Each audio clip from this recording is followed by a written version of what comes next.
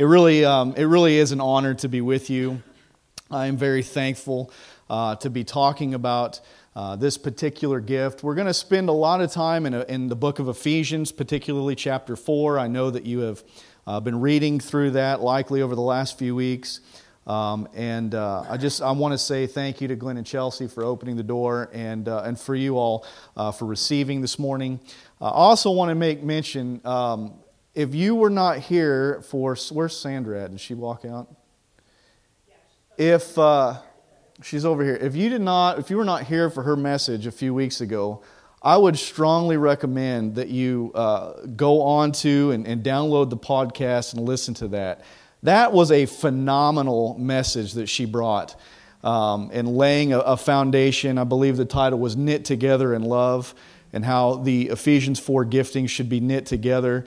And I'll tell you what, she didn't pull any punches there either. And I just want to give a hearty amen to everything that she spoke there. That was just a brilliant message. So I want to say, Sandra, I know I sent you an email, but I want to say thank you for bringing that. It was a great word. So I've also had the honor of listening to a couple of Glenn's messages here over the last couple of weeks, and I'm appreciative for his release and desire to see the release of the giftings in the church. I appreciate a series of messages like this. It's important. And one of the things in one of our last conversations, he says, I want to see a church that is built for Kirksville, that is full of people from Kirksville, that people who live in this community and eat in this community and shop in this community. And I love that he is identifying that, because he has a love for this community. And I love that he desires to see, not only in the life of this particular church, but in this community, to see Ephesians 4 gifts, apostles, prophets, pastors, teachers, evangelists, released in this community. I know and I've lived here virtually essentially my entire life, and I don't know any mega churches that exist in Kirksville. Can anyone point one out that I'm not aware of? All right, in a town of 17,500 people, I don't know that you can qualify any of our churches as mega churches, right? But the churches that exist here need the same gifting as any major city, as any, quote, major church. Can I say that Christ Family Church is a major church? And we need to see the giftings that God has given released in this body, in Life Church, in this community, and in the other churches that exist here. So these messages that are being brought are laying a foundation to provide a release, not just so that we get a head knowledge, not just so that we understand that this is what Ephesians or other scriptures say. It's so that we would be released to see apostolic work in Kirksville, to see prophetic work in Kirksville, to see evangelistic work in Kirksville. And so I appreciate these types of series of messages here that are being released. If you are pulling this up here, we're going to look at Ephesians chapter 4. So if you have your Bibles and you want to turn to Ephesians chapter 4, or if you have a tablet or an iPhone or an Android phone that you want to click and make Ephesians 4 come up, that's where we will be. And we're going to start in verse 1 today. Now, this may be more of a teaching style today, but if I get a little loud, is that okay? Is that all right? Are we okay if I get a little loud? Okay? All right, good. We'll see if that happens, but all right. Ephesians chapter 4, verse 1. Paul writes this to the church at Ephesus. He says, "Therefore, I, the prisoner of the Lord, implore you," say, implore me, "to walk in a manner worthy of the calling with which you've been called." Now, before we get into anything prophetic today, I want us to identify the understanding as Paul's writing to the church. He says this, "I want you to walk in a manner worthy of the calling with which you have been called." He changes, it says, "I'm a prisoner of the Lord, and I'm imploring you." That's us. That's me and you. He's imploring the church in Ephesus. He's imploring us, okay, centuries later now, to walk in a manner worthy of the calling with which you have been called. I want to say this at the forefront, that we have all received a calling from God. Okay? Paul writes to the Romans and says, since we have gifts that differ according to the grace given to us, each of us is to express them accordingly. To the Corinthians, he said, listen, all are not apostles, are they? All are not prophets, all are not teachers, are they? No, but you've been given a gift. Now we're going to look in a moment here that he's given some as apostles. He's given some as prophets. That doesn't mean that everybody is a prophet. It doesn't mean that everybody's an apostle. It doesn't mean that everybody is an evangelist. I'm thankful for that. I'm thankful for the diversity of gifts. I'm thankful that individuals have received the gift of healing, or the gift of administration, or the gift of helps. Right? We are to walk in a manner worthy of the calling, the different gifts that we've been given, in a manner worthy of the calling with which we've been called. How are we supposed to do that? Well, let's read verse 2 and verse 3. We're supposed to live that out with all humility and gentleness and patience, showing tolerance for one another in love, and being diligent to preserve the unity of the Spirit and the bond of peace. Now, we're going to be talking about the prophetic, and can I tell you that not always has the prophetic been witnessed with all humility and with all gentleness and with all patience and with tolerance and being diligent to preserve the unity. Sometimes they're more seen as the guy who comes in and stirs everything up, right? Anybody can recognize that? But can I tell you that the gift that we have been given is supposed to be walked out in humility. It's supposed to be walked out in gentleness, right? Showing tolerance for one another in love. Skip down to verse 7. But to each one of us, again, he's talking to all of us here, each one of us, grace was given according to the measure of Christ's gift. We've been given the gift of grace, all right? To the measure of Christ's gifts. Therefore it says, when he ascended on high, he led captive a host of captives. Now skip down to verse 11. And he gave some as apostles, and some as prophets, and some as evangelists, and some as pastors and teachers. He's given everyone a grace gift. Everyone has received a gift of grace. Everyone has received a calling. This is what he's identifying. Paul now shifts it a little bit here and says, but I have given some, that Jesus has given some to be apostles. He's given some to be prophets. He's given some to, again, we understand here, right, that not all have received this aspect.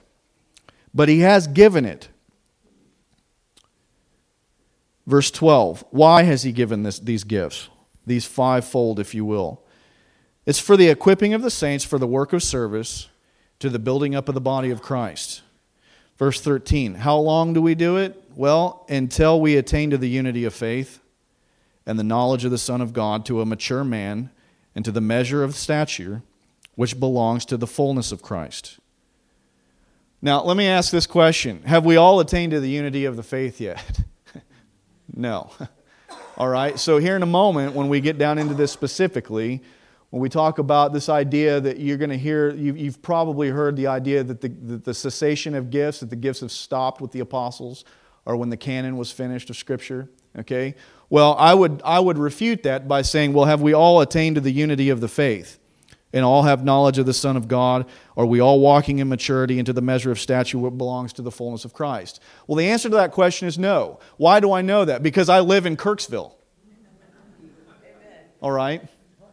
I know that we have not attained to the unity of faith yet. I know that not every person knows the Son of God. I know that not everyone walks in a level of maturity. I know that we've not met the stature which belongs to the fullness of Christ.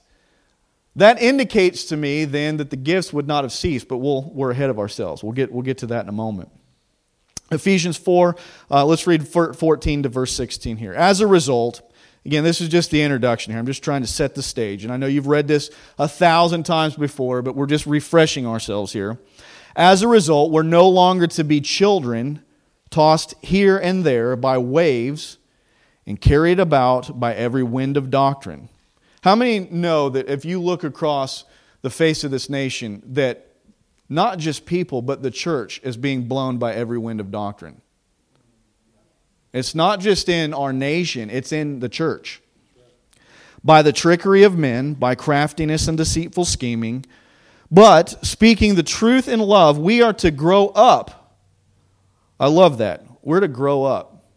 Paul is telling us to grow up into all aspects into Him who is the head, even Christ, from whom the whole body being fitted and held together by what every joint supplies, according to the proper working of each individual part. Again, he's pulling that back in here, that each individual has a part, causing the growth of the body for the building up of itself in love.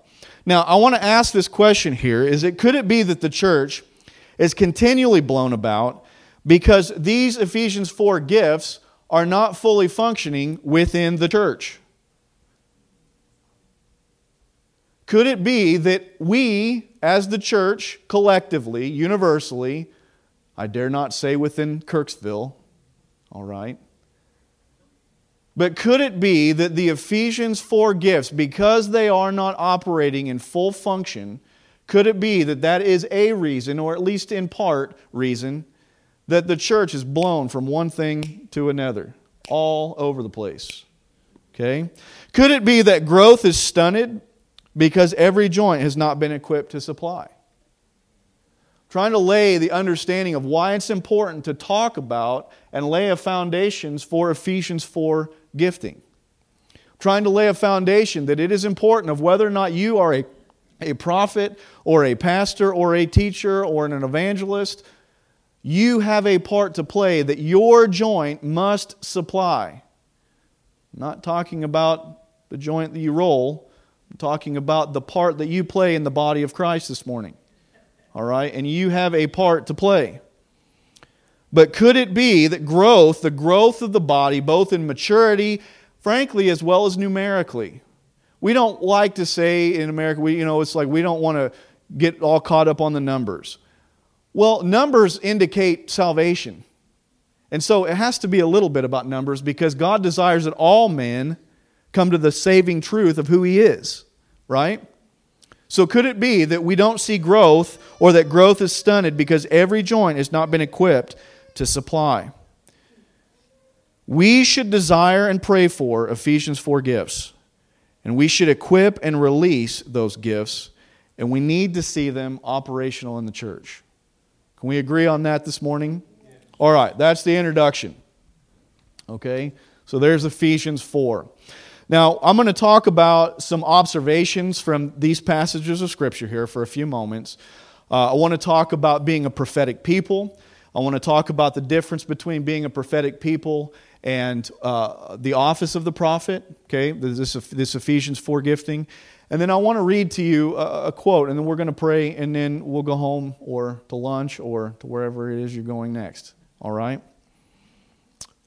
Let's make a couple of observations here. We talked about this a moment ago in regards to this idea that the gifts stopped with the apostles or when canon was finished, all right, when the canon of Scripture was done. All right, again, I want to point back that we have not all attained to the unity of faith. We've not reached that level of maturity up to this point. So that's interesting to me that Paul would write that and say that there is a gift that is until this period of time. So that's interesting to me. That stands out. The thing that we also within this is that it is established by Jesus when He ascended. So it didn't just stop with the 12 there, with the apostles, with the disciples, with whatever term you want to use for those individuals. Okay? It's that when He ascended, He gave gifts until all attained to the unity. Right? So these are ascension gifts. They're ascension gifts. When He ascended. So it's not the cessation of gifts. It's that they are ascension gifts. When He ascended, When he went to heaven, the disciples were going, where'd he go? Okay. He gave gifts to men. His kingdom, we understand through Scripture, is both now and not yet. Do we understand that concept? That we understand that the kingdom of God, right, is now. Jesus came, He established the kingdom. The kingdom is, but He is coming again. Amen? God is coming. Jesus is coming again to dwell with us. Right? And so we understand that His kingdom is now and it's not yet. Because it's not yet, again, that fulfillment of the unity of faith, all right, would indicate that there is not a ceasing of these gifts. Again, I'm trying to just lay a foundation here. Okay? So let me ask this question. Do you think that Jesus would no longer desire for His people to be well cared for or equipped for the work of service? Jesus ascended, said, I'm out. I'll be back at some other time, and fend for yourselves. No. The Father is a good Father. This is what we were talking about this morning. He is a good Father. If our earthly fathers, right, Jesus talks about, can give good gifts, how much more would our Heavenly Father? Now, do you think that it is in His nature to give you a gift and then just say, I was just teasing? No, that's not the nature of a father. Maybe your earthly father messing around with us, but no. God desires that we are well cared for and that we are equipped for the work of service that we all have been given according to the proportion of our faith. Okay? So this is important that Ephesians 4 giftings are released because they're called to equip us. They're called to see us released into the work of service. All right? So they're Ephesians 4 giftings. Let's look at another reason here. Joel chapter 2. Who remembers when Joel prophesies and says, your sons and daughters will prophesy, this will happen, your Spirit will be poured out on all people. Right? You guys remember that? If you flip over to the New Testament then, where do we see that again? We see that again in Acts chapter 2 when Peter stands and proclaims the gospel of Christ and thousands of people get saved. What does he say there? Essentially, when he quotes Joel chapter 2, he's saying you're seeing the fulfillment and the release of what was prophesied in the Old Testament. Again, there was a proclamation and a release then in a later time frame. There was a release of the prophetic word of God being released upon who? All people. That's upon you and I. All right, let's look at one more thing here, one more observation. Is that we see that the prophetic or prophets, prophetic type people should always work in tandem. He didn't use those 5 gifts there and spread it out in different aspects of different parts of Scripture. Right? It's all together. Why is that? Because He desires to see team, to see family operate in the earth. To see apostles work with prophets. To see pastors work with teachers. To see evangelists work with apostles. And on and on and on. How many ever ways you can come up with to connect those people. Right? That teachers are involved in there. We want to see them working in tandem. Now, the prophetic type, I'm sure all of you have heard this before, can sometimes tend to operate as a Lone Ranger. You guys remember that show, Lone Ranger? Most of you are too young. I'm too young, frankly, but I've seen Nick at Night, so we watched it. But the Lone Ranger, by yourself out there with your 6 shooters and just taking care of everything. Okay, prophets are not supposed to operate individually. Prophets are not supposed to just go off and be wild and crazy and just be individualistic. No, they're supposed to walk in family. They're supposed to walk in team. They're supposed to walk in tandem with other gifts. This is how it's designed. So this is where we see this in Scripture. In the Old Testament, if you're taking notes, you can write this down. I'm not going to read it. We're just going to quote from it. But in 1 Samuel 10:5, in 1 Kings 18, in 2 Kings chapter 2, and in chapter 4, and then again in Acts chapter 11, we see a company of prophets. or a group of prophets operating together. We see them functioning not individualistically, we see them functioning together. All right? Again, Paul writes this to 1 Corinthians chapter 12. He says, concerning spiritual gifts, I don't want you to be unaware. That indicates that we can be unaware of spiritual gifts, right? But we don't want to be unaware. We want to function and operate with a release of E4 or Ephesians 4 giftings. Right? If I say E4, that's Ephesians 4. Okay? Let's just shorten it up. All right? So we want to see a release of Ephesians 4 giftings. Why? Because they're called to equip the body. Who does not want to be equipped? I don't think anybody would raise their hand here. Well, in part then, we need to see prophets released within the church, within the community, within the region, within the nation, and within the nations. We need to see a release of prophetic people released into this community who continually hear, listen to, and obey the Word of God. Would you say amen? Amen. It's okay to speak back. All right? I'll give you full permission. All right, I like to read quotes. I'm going to read a few today here. All right, Ephesians 4 gifting is what we're talking about specifically. The prophetic, we're going to talk about the office of the prophet here for a moment. Anybody ever heard of a guy by the name of Ernest Gentile? Ernest Gentile. He's a pastor. He's written several books. I'm going to quote from him here. He says, although everyone who has the Holy Spirit also has inerrantly the gifting of prophecy, it does seem apparent that certain men and women are particularly chosen to exercise this ministry to the body of Christ on a regular basis. This, of course, is true of every spiritual gift, and we must learn to esteem one another, all of whom have the same Holy Spirit, for each one's unique expression. It's important. The prophetic is an important expression. It's an important gift. If it wasn't, Jesus wouldn't have given it. Now, before we talk about the office of the prophet, let's look at a prophetic people for just a moment. Okay? God desires you and me to continually hear His voice. Amen. He has designed you in such a way to hear His voice and to know Him. He did not design raccoons and possums and any other critter that we have in northeast Missouri to hear His voice. He designed you to hear the voice of God. This is what it means to be prophetic. It's simply, can I just take out the weirdness of it and just say this? It's about hearing the voice of God. A prophet wants you to encounter Jesus all the time, everywhere. It doesn't matter if it's in a service or at Walmart.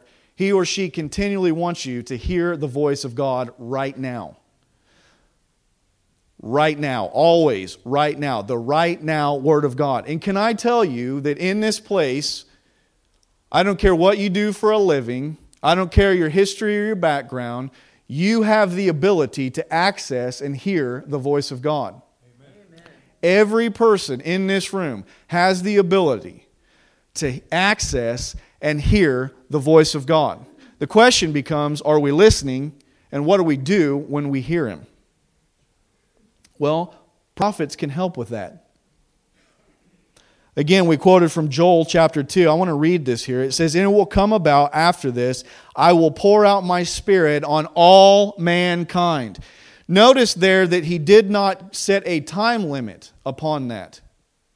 It does not say, Joel did not prophesy, I will pour out my Spirit on all mankind for the next 400 years. He says this, and your sons and daughters will prophesy, and your old men will dream dreams, and your young men will see visions. Even on the male and female servants, I will pour out my Spirit in those days. There's not a time constraint here. This wasn't for an Old Testament few individuals who happened to write a few books. This is for the people of God. And when Peter stood up in Acts 2 on the day of Pentecost and preached the gospel, we saw a release of these days being now. Right now. And that day is still today. We still have access to the same voice that was speaking to Joel in that season.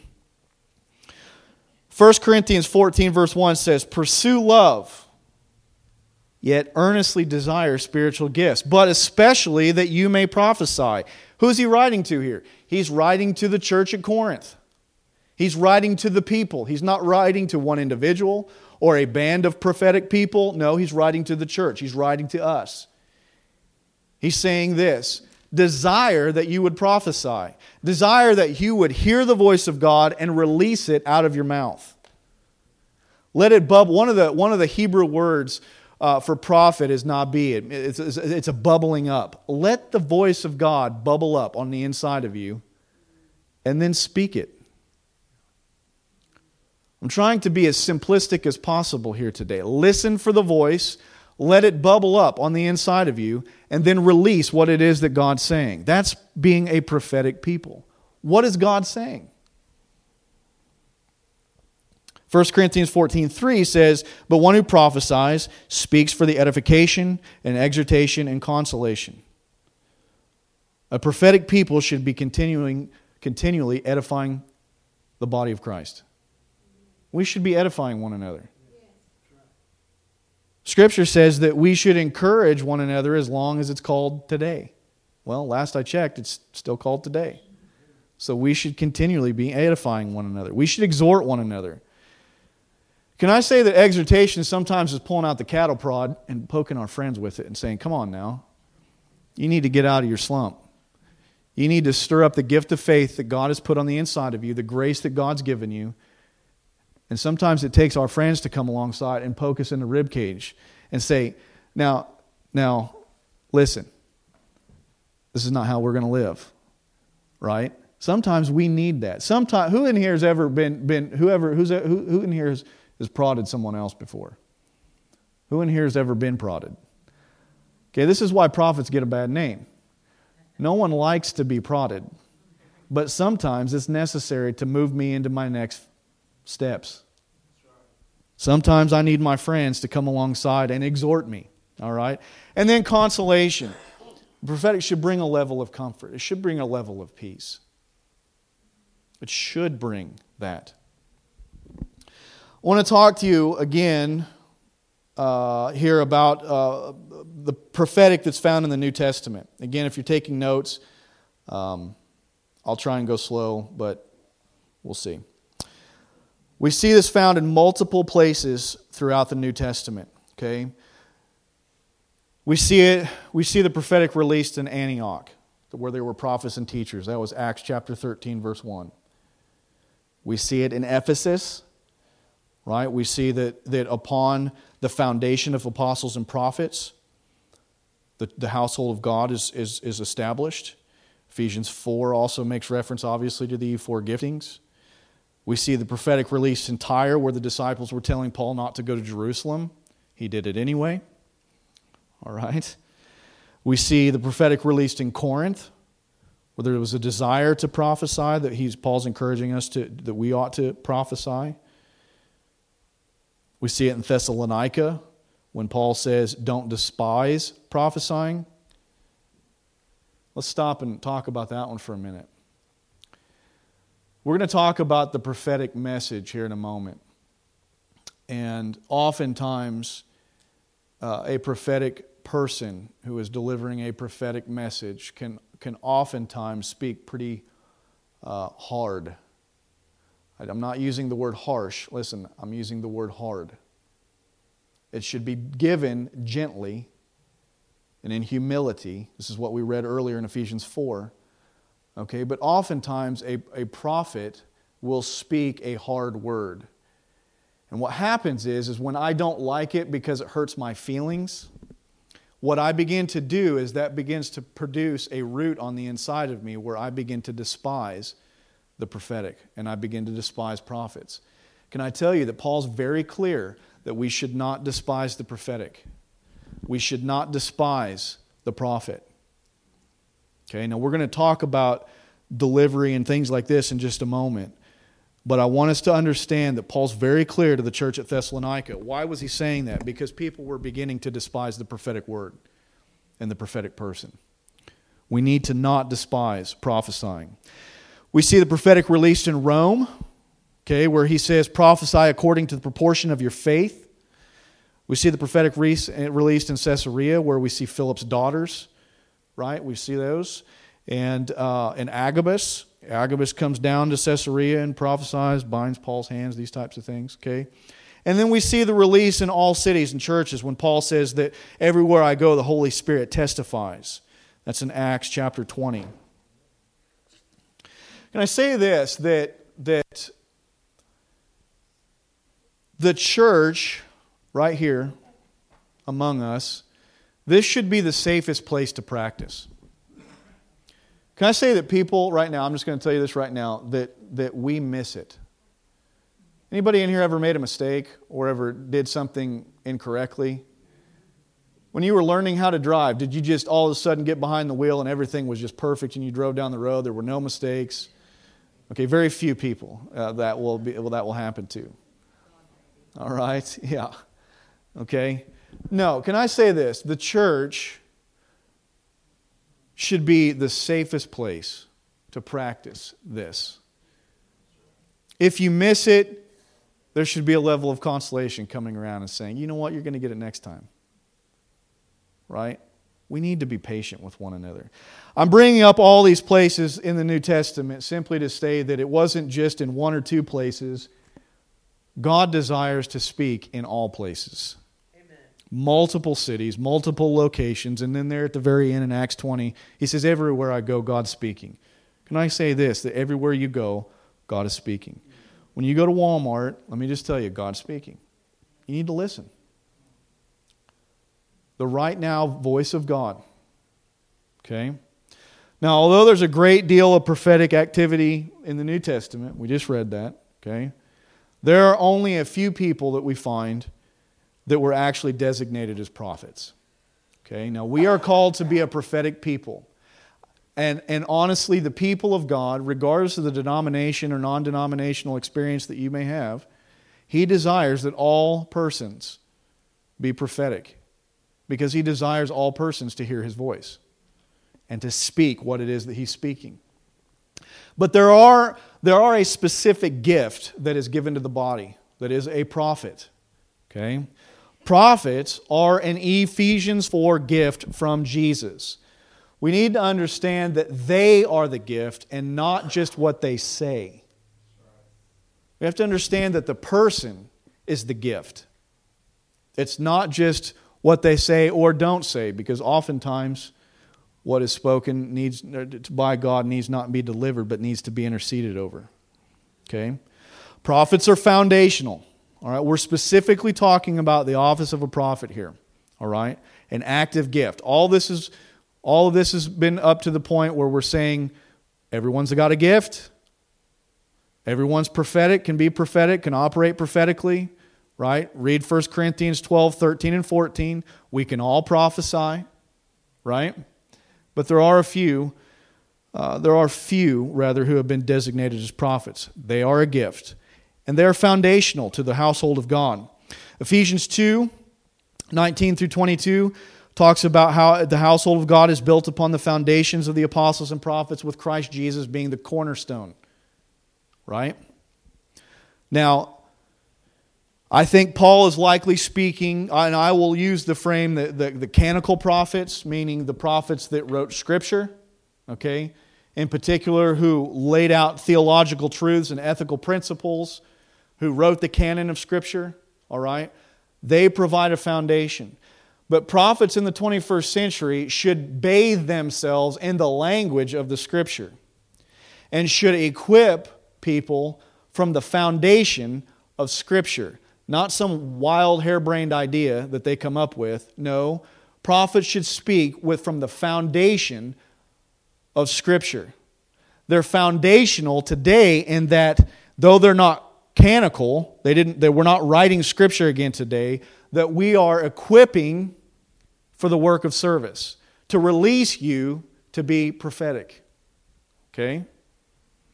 So they're foundational. Prophets are called by God. Just like every person has a call of God upon their life, prophetic people are called by God for God's purposes. And I say that to say that the calling is not determined or established by man.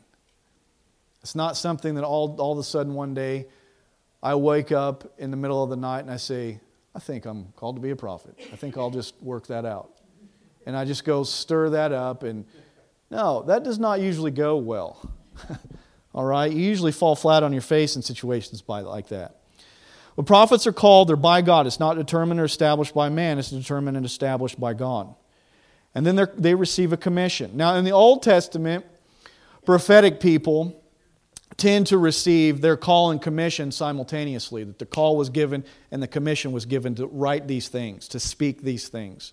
Okay, but in the New Testament, and I would dare say in today's society, I'll say New Testament prophets are called, they receive the calling of God, but then there is a season of development.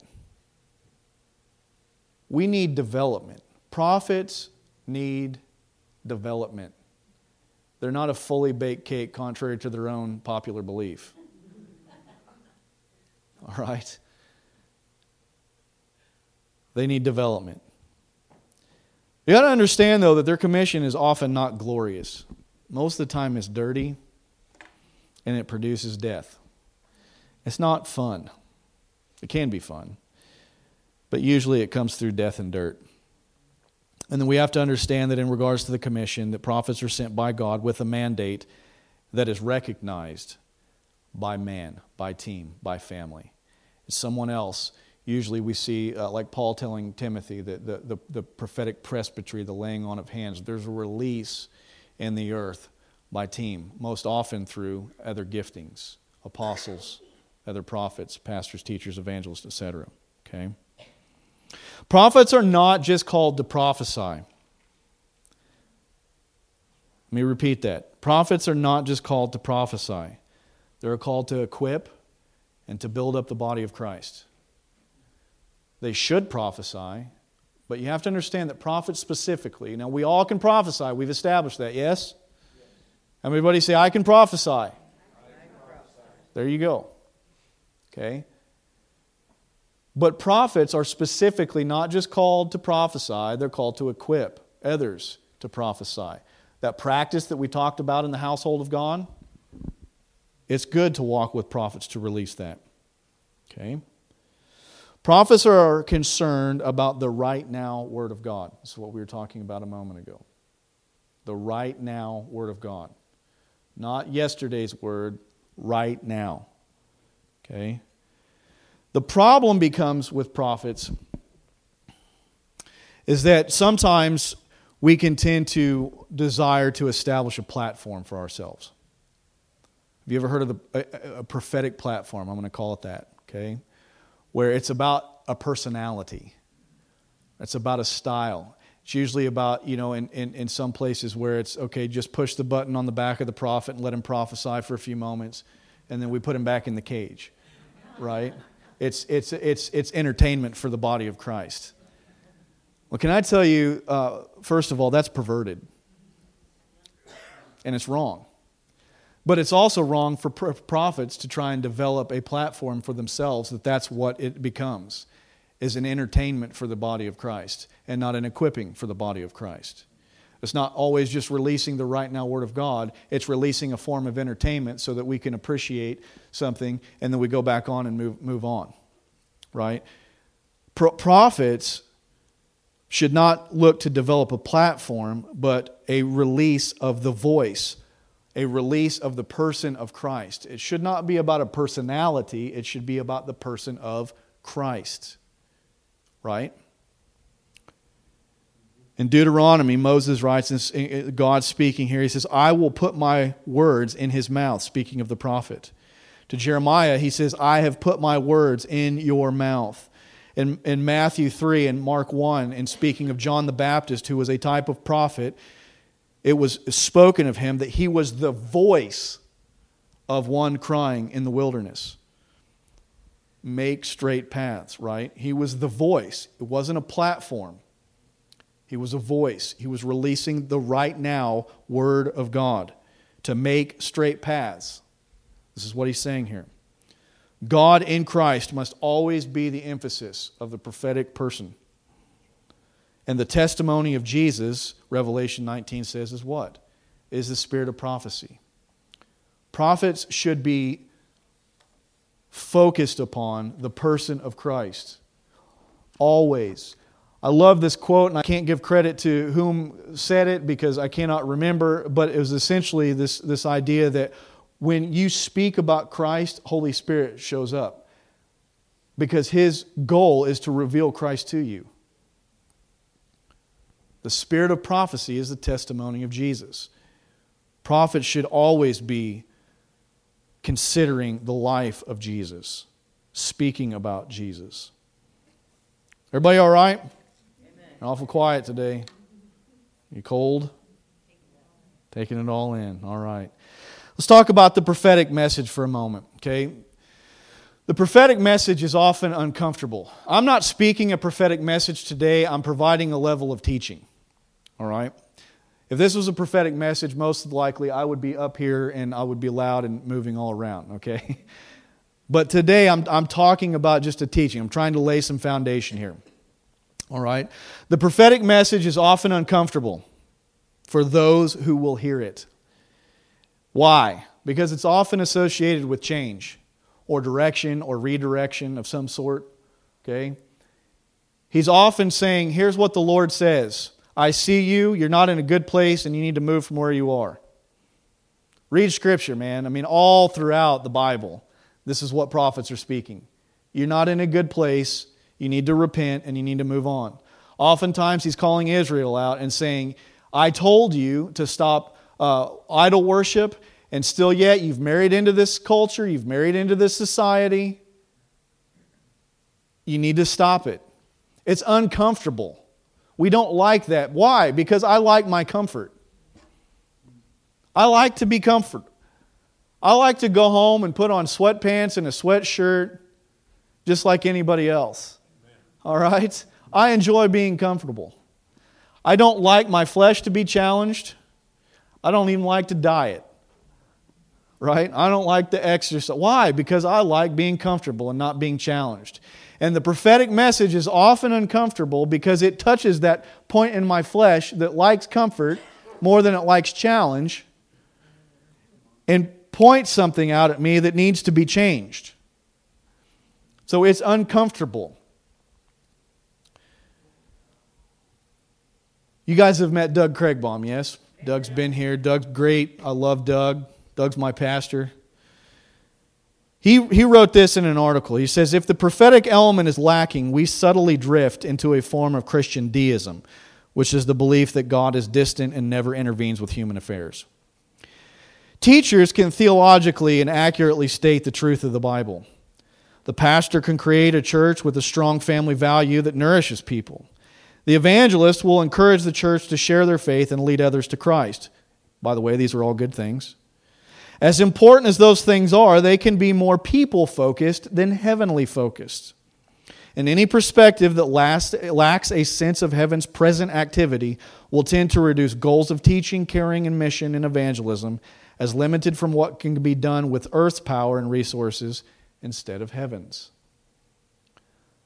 The prophet wants to pull you up out of the earthly realm into a higher place.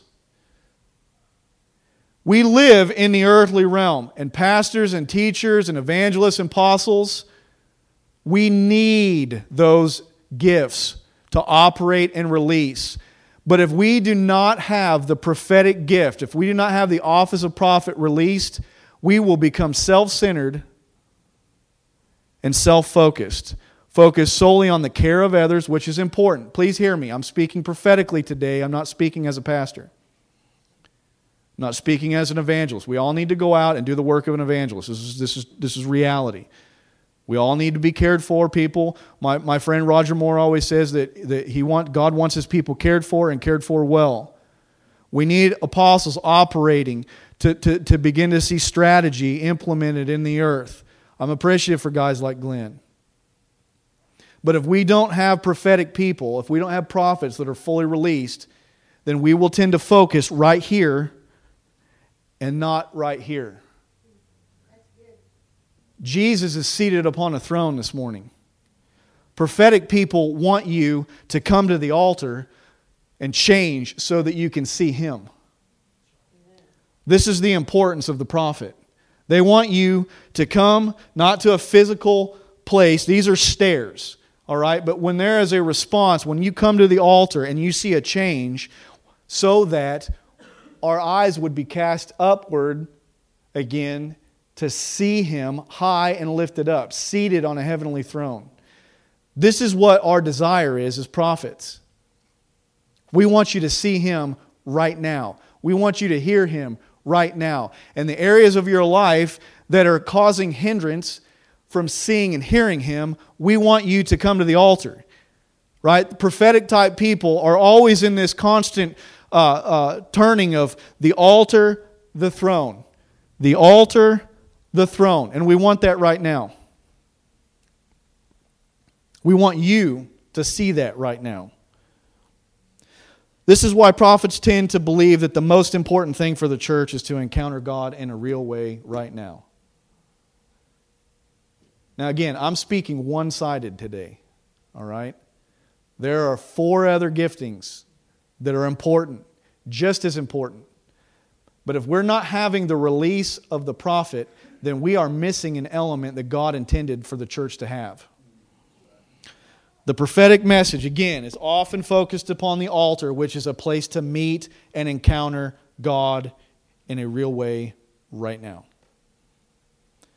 Prophets are supposed to, hear that word, supposed to, speak under divine constraint. I like that word.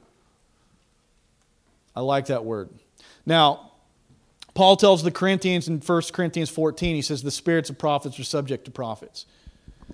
The way that I hear something is not always the way that I speak it, because I want you to hear it. He's speaking to me to get my attention, right? But there are situations where I'm going to present that in the personality and the person that God has made me to be. Okay? So it's subject there. But you have to understand that God, in 1 Corinthians again 14, says that He is not a God of confusion, He's a God of peace. This is the importance of being under divine constraint. He does not want you to be confused.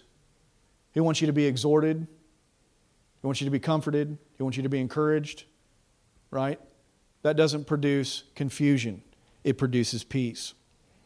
Now let's take a side note here. I'm saying this to say this, that prophets operate in mixture just like the rest of us. I think the prophet tends to get a lot of flack sometimes, duly so. All right. But we have to understand, this is why I'm saying that the church should be the safest place, particularly for young, developing voices. This should be the safest place to practice. And if somebody misses it, we go, okay, we encourage them. And we bring prophets to walk alongside them to help train and equip. That's their job. Again, go back to that Ephesians passage situation. But we have to understand that Paul writes again to the Corinthians and says that we know in part and we prophesy in part. It's important that we understand that. We don't always get the full picture. We don't always have the full understanding. We prophesy in part. This is why we submit words. This is why it's important to submit words, right? To bring. Here's what I hear the Spirit of the Lord saying, but I'm bringing that to... This is David Boss. David Boss is a good friend of mine. We serve on the same eldership team over at Life Church together. And oftentimes we're having conversations. Here's what I'm hearing the voice of God say. Well, what do you think about this? Why? Because we prophesy in part. We know in part. Can I say this too? That correct application and operation of the prophetic gift is critical. I'm just going to speak for the United States because I'm a U.S. citizen today, okay? We have perverted the prophetic message of Christ, and prophets have been foolish. Okay? But just because that's happened does not negate the gift of the prophet himself. That does not say that the word or the person may not need to be corrected or further equipped or developed or discipled, but it does mean that abuse and manipulation are not and should not be acceptable. Now again, I'm not saying that prophetic people have not dug our own hole, all right? But I am saying that the church has kicked the prophet into the hole. We can't do that. We need them. Now if you're in here and you're saying, you know what, I know that I'm a prophetic person, I'm going to tell you this. You need discipleship. And you need to be harnessed to family and team. Prophets need their character developed. Oftentimes they think that because they hear the Word of God, that they're just always right. No, that is not true. Oftentimes you may hear a right word, but it is delivered at a very wrong time. Consider Joseph, for example. Hey, I had this dream, guys, and you all bowed down to me. How many know that probably was not good timing? Right? That was not the best. We need our character developed. Joseph went through what he did because he was having his character developed to the point that when God set him as a vizier in Egypt, he had the character to carry the voice of God and know what to do. Prophetic people need development of character. Prophetic words need to be evaluated. And the prophetic church needs to have patience with those who are being developed. All right? Everybody good? I have half a page left. Can you stand with me for just a moment? No, not stand physically, but can you stand to be here for just a few more moments? I'm going to read you part of an article that was written by a gentleman by the name of Steve Thomas. And Glenn may have referenced Steve Thomas. Steve Thomas is an apostolic father who oversees Salt and Light family of churches. Has he talked about that at all? Okay, so Steve Thomas, so he's an apostolic father. Let's just leave it at that for the sake of argument. And he wrote an article on pneumatology, which is the study of the Holy Spirit, essentially. And in that, I want to read a portion that he wrote here in regards to prophets. He says, prophets desire to see God reveal the fullness of His presence, His will, and His majesty. They are called to live in God's presence, to find His perspective, and to reveal the heart of God. They are prayers and intercessors precisely because they understand God's heart and will. They will be prophetic wherever they are, in society, in the marketplace, corporate meetings. They want people to encounter God and therefore to change. There is no place in Scripture, this is a side note from this, that you see where man encounters God that he does not get up changed. There is no point in Scripture when man interacts with God that some sort of change occurs. He says it's often the case that in our immaturity we look to prophets to bring us some dazzlingly new revelation from God, and prophets in their immaturity strive to impress us with some profound seventh heaven reflection that takes us increasingly into speculative realms. This is not the life of the Old Testament or the New Testament prophet. The prophet stood firmly in the context of God's covenant relationship with His people and constantly called a somewhat wayward people back to God's will, God's ways, and God's love. Now he ends this, and this is what I want to pray here this morning, whatever time it is. He says this, may God raise up in our day many such prophets who stand in the presence of God and who are anointed by the Holy Spirit to bring a revelation of God's heart to His people in the church and in the world. We want to see a release of this gift. We want to see a release of this office. Now,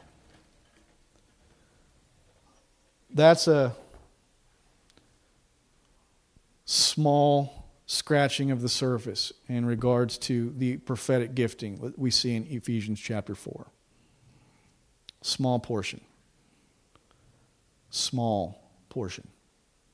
We could talk about the development of the prophet, how prophets receive the word of God, how they hear, how they submit the word. But we're just laying a foundation here. But I want to reiterate this, that God desires a prophetic people. And God desires a prophetic voice to come forth from this house. into this community right now. Now, I don't know everyone's history in this room. I don't know personally every person that's in this room. I don't know what your experience with prophets or prophetic people has been like. But I know this, as we just look through Scripture, it is a gift that is for right now. It is a gift for you. It is a gift for the body of Christ. It is a gift for this region. And my prayer is that God would not just raise up prophets, but that He would put a prophetic voice in your mouth to be released into this community. Kirksville needs to hear the voice of God. Your co-workers need to hear the voice of God. The checker at Walmart needs to hear the voice of God. This community needs to be exhorted. They need to be encouraged. They need to be comforted. You don't have to be a fivefold minister. You don't have to be a prophet to release the now voice of God. All you have to do is submit yourself to Him, to listen, and then be obedient to speak what it is that He speaks. Allow it to bubble up. Allow it to be released. It can be something small. It can be, you know what? I like your shirt today. Thank you. What was that? That was an encouragement. You know what? One of your coworkers going through a divorce. Sometimes somebody just needs somebody to come alongside and put your arm around them and say, you know what? The Lord sees you. I'd tell you that that's a prophetic word. I tell you that some of you in here are just sitting in your chairs and you're not releasing the voice of God that's on the inside of you. You know what you need? You need one of your friends to come poke you in the ribs and exhort you to release the word of God that's on the inside of you. Can I tell you that that's being prophetic? It can be sitting in the salon chair. It can be operating with businesses.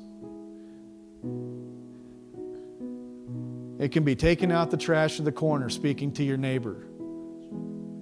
On this, I'm trying to just bring this down to very basic understanding of what it is to be prophetic. It doesn't have to be the guy standing on top of the chairs, leaning forward into the wind, the hair brushing back and the staff in the hand, okay? It doesn't have to look like that, right? Now, it might.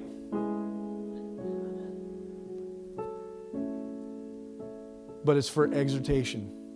It's for consolation. It's for encouragement. If you say this morning, I want David to come and pray for you here in a moment. Corporately, and then also, if you want prayer individually, we would love to pray with you. I want to say this. If you feel like you are called to be a prophetic voice into this church and into this community, would you just stand? If you're called to be a prophetic voice. Good, we want to pray specifically for you. If you'll allow it, I'd like to lay hands on you and pray for you. But I'm going to ask David to come and just pray for us corporately, that we as a people of God, and can I tell you this, that I'm not just talking about Christ's family. I'm connecting Life Church here. We're operating more and more. We're the family of God. This isn't two churches today. We're just being the family of God. We want to see the prophetic voice of God released into this community. And we want to see the lost brought in. We want to see people comforted. We wanted to see people encouraged. We want to see people exhorted. Dave, would you come and pray?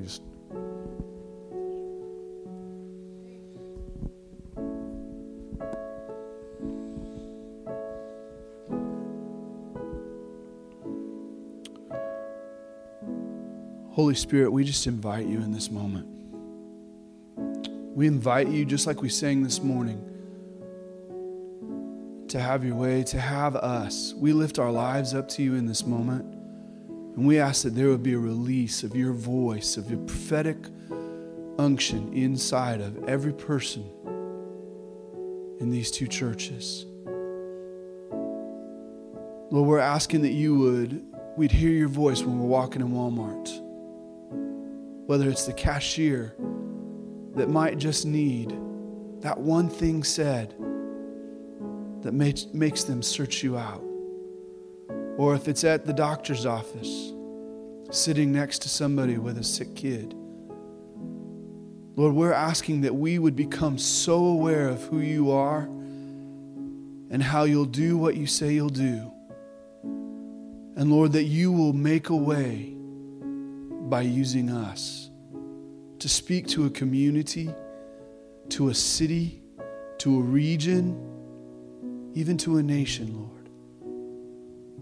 Lord, we submit our lives here in this moment. And we say, use us, Lord. Speak through us. Help us hear the right now word that you're saying to our neighbor, that they might end up giving their lives to you. Lord, the right now word when we're in business, Lord, to help our businesses do well. Lord, you'll speak to us about those kind of things in a moment.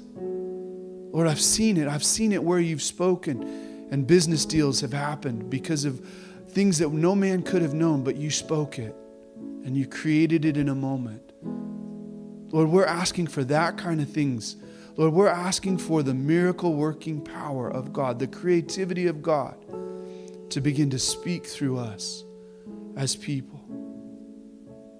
And Lord, specifically those that you give the gift and the grace to walk in the office that Jeremy was talking about, Lord. Lord, we're asking that would break forth in this house.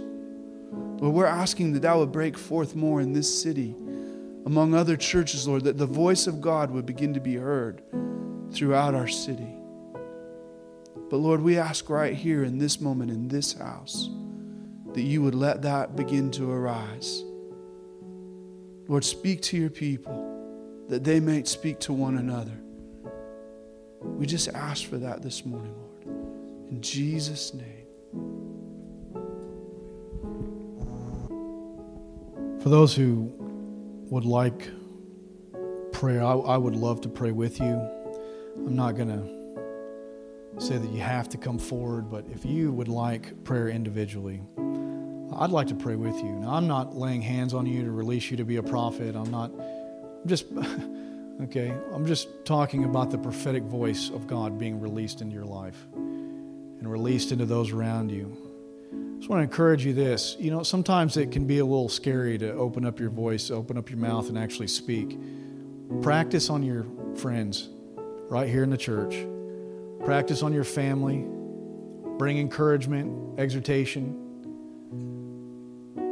Bring comfort, right? Practice it. If you'd like prayer today for release of the voice of God, I would be glad to pray with you. And I want to say this, we'll dismiss with this unless, Leslie, there's anything else we need to do here. But when we pray, here's what I want you to understand, is that God will begin to speak to you about you.